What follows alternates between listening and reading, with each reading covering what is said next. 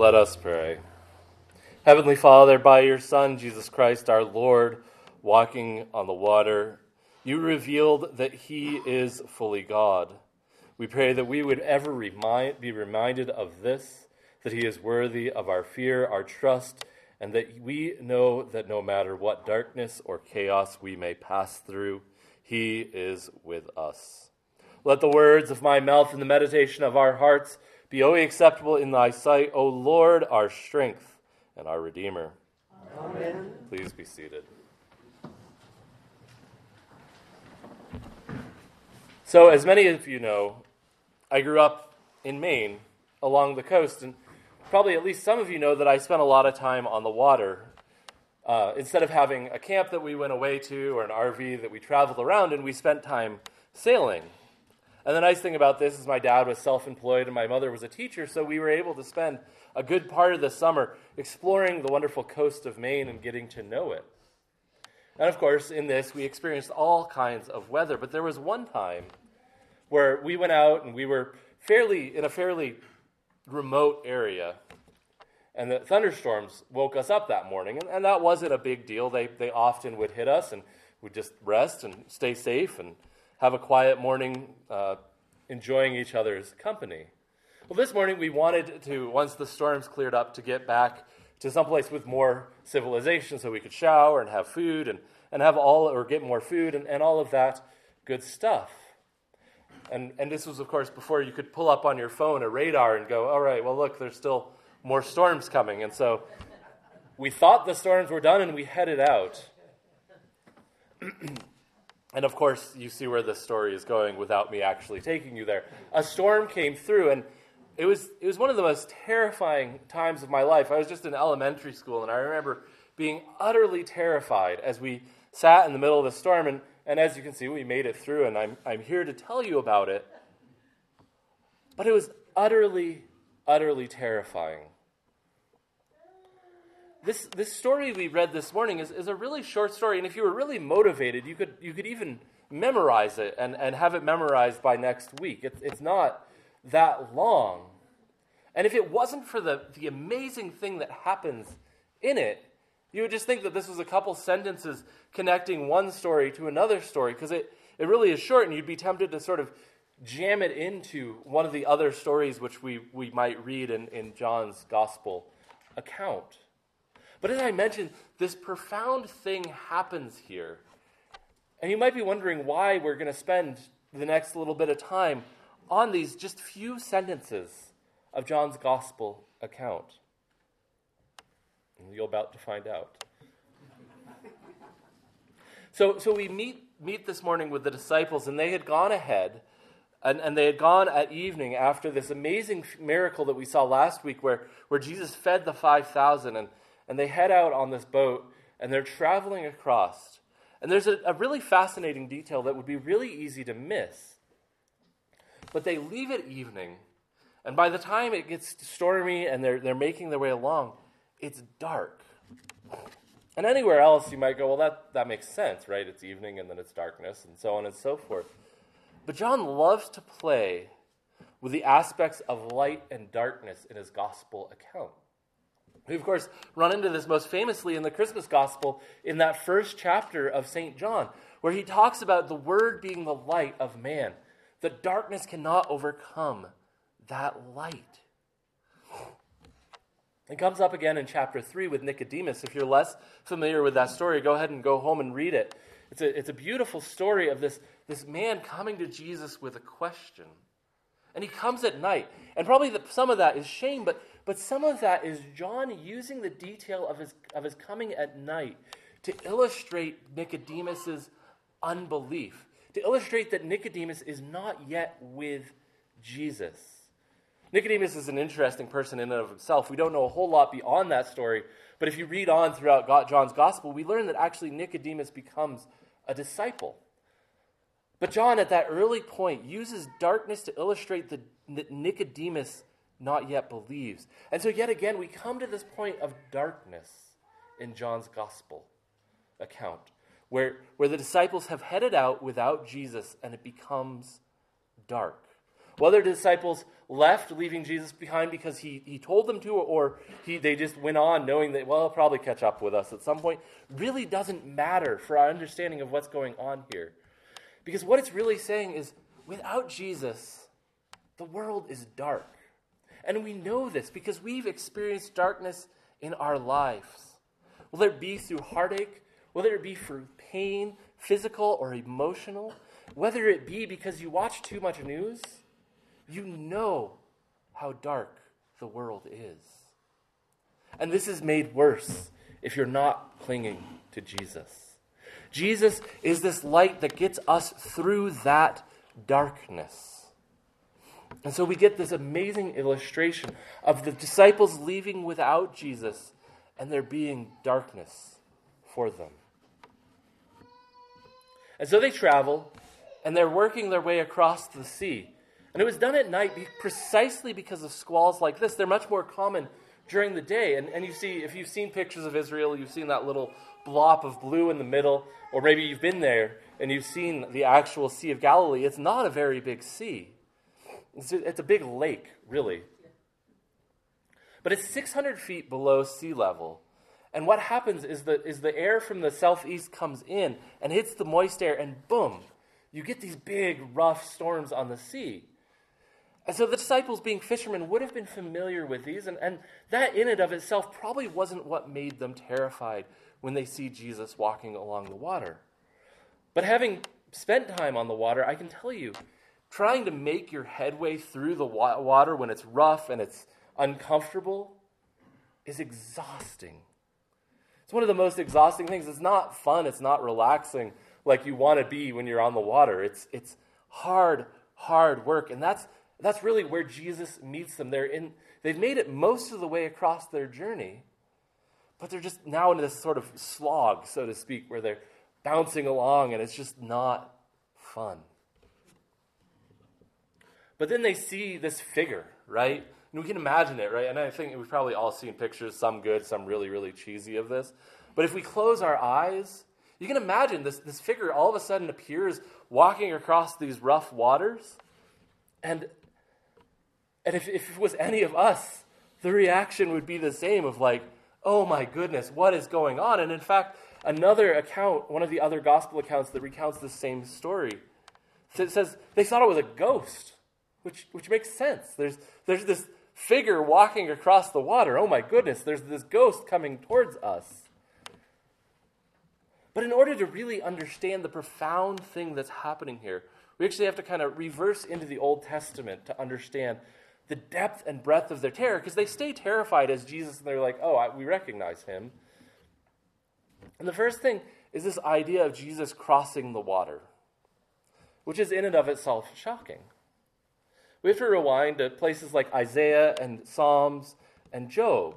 For example, Isaiah 43:16 reads, "The Lord who makes his way in the sea, a path in mighty water." Or Psalm 77:19, "The Lord's way was through the water. His paths, or thy path, O Lord, is through the great waters." And then the kicker point is in Job 9:8. Where from the Hebrew it reads something along the lines of they trampled the waves of the sea. But if we look at the Greek translation, it echoes really clearly what we see here. And so already John is starting to tie Jesus to being God, vaguely at this moment, but it's already starting to pop up. And so there's more going on in the disciples' minds of who could possibly walk across the water. But we also have to understand a second thing from the Old Testament. And Daniel is a really excellent example of this. If you have a Pentecostal friend, you may have heard them tell you like this wild timeline coming from Daniel. And that's not really what's going on in Daniel. That might be right, that might not be right. But the central point of Daniel is to really draw out something much, much more important. We read in Daniel of these beasts coming up out of the water. And the water, in particular in the ancient Near East, represents chaos. And so as we see these rulers come up out of the water, we figure out, these rulers are going to be servants to chaos or worldly powers or something along that lines. And as Daniel spells this out, it's to prepare Israel for what's to come. That it'll seem like the world around them is chaotic. And Daniel's using this to prove his hypothesis that Yahweh is sovereign over these seemingly chaotic events. One of my preaching professors somewhat jokingly said, you should preach through Daniel right before the election. And then he said, if you do that, you might get fired, but, you know. But the reason for this is because our default is kind of to see the world as chaotic. You go back, and one of the examples of this is the Odyssey. It's an ancient Near Eastern poem. The only reason I picked the Odyssey is because most of you probably have at least a familiarity with it if you haven't read it. If you think back, the hero of the Odyssey is this man Odysseus. And I can't remember exactly, and I'm sure somebody's going to tell me afterwards what exactly happens. But he makes Poseidon mad, because Poseidon's just fickle. And Odysseus does something, Poseidon's mad at him, and so he's like, well, you're not going to go home for 20 years. And this is actually not an uncommon worldview even today. That either the gods or some fickle force or something along that lines, if you just make this slight misstep, is going to like come up and slam you. And it's easy to feel like the world is chaotic. Modern secular theory, of course, really draws out on this. When we look at things like evolution, where a slight little kink in a genetic formation causes a chain reaction, and all of a sudden, oh, there's a new species. And eventually we get to this point where we think, oh, life is without meaning. So with all of this in mind, this idea of chaos and the Lord being over chaos, Yahweh being over chaos, we come back to our lesson this morning, where Jesus is walking upon the water. Water which is the source of this chaos. Water which is this element of chaos in these people's minds. So first they're afraid, yes, of course, because people don't walk on water, so it must be a ghost. And then they realize it's Jesus. And they learn something shocking about him. He is able to walk on water because he is able to rule over the forces of chaos. He is able to rule over something that is otherwise untamable. You know, they would know that. They've seen the sea. They knew that they couldn't just make the sea calm, that they couldn't do all these things. But there's Jesus, their master, walking on water. Now, you might be thinking, maybe you're stretching here a little bit. Maybe you're thinking too much about what's going on here. But what happens next really drives home the fact that John is telling us this little story which packs a great punch, because he wants us to know something of Jesus' nature. Jesus then says to them in our translation in the ESV, "It is I." And it isn't wrong that it's been translated in this way, because if it was translated literally, we'd sit here and go, that's a really weird thing to say. And it makes perfectly good sense that he would say that as he walks up to them. But if we translate it literally, it's translated, I am. I am. And of course, if you spent any amount of time reading John's gospel, you know that John uses this to point out the fact that Jesus is God. He uses these in these timely presentations that prove who Jesus is. And so Jesus comes walking on the water. The disciples are terrified, and he says, I am. I am, and I have every right to reign over chaos. Nothing is chaos under my feet. And then he says, do not be afraid. And this is a continuation of that self-revelation, a continuation that we see in other parts of Scripture, like so many other theophanies, that is, so many other places where God appears to his people. And he says these words, do not be afraid. right? Do you remember this past summer where we looked at Genesis and we looked at this, one of the things we might have remembered or noticed in it was this interplay of do not be afraid and fear. There was a good and godly fear when they saw Yahweh face to face. But there was a don't be afraid of the world. Don't be afraid of these other kings. Don't be afraid of anything else. And so when we come before God, there's a fear. We read about that this morning in our Deuteronomy lesson. That it's okay to fear God because God is so much bigger, so much mightier than us.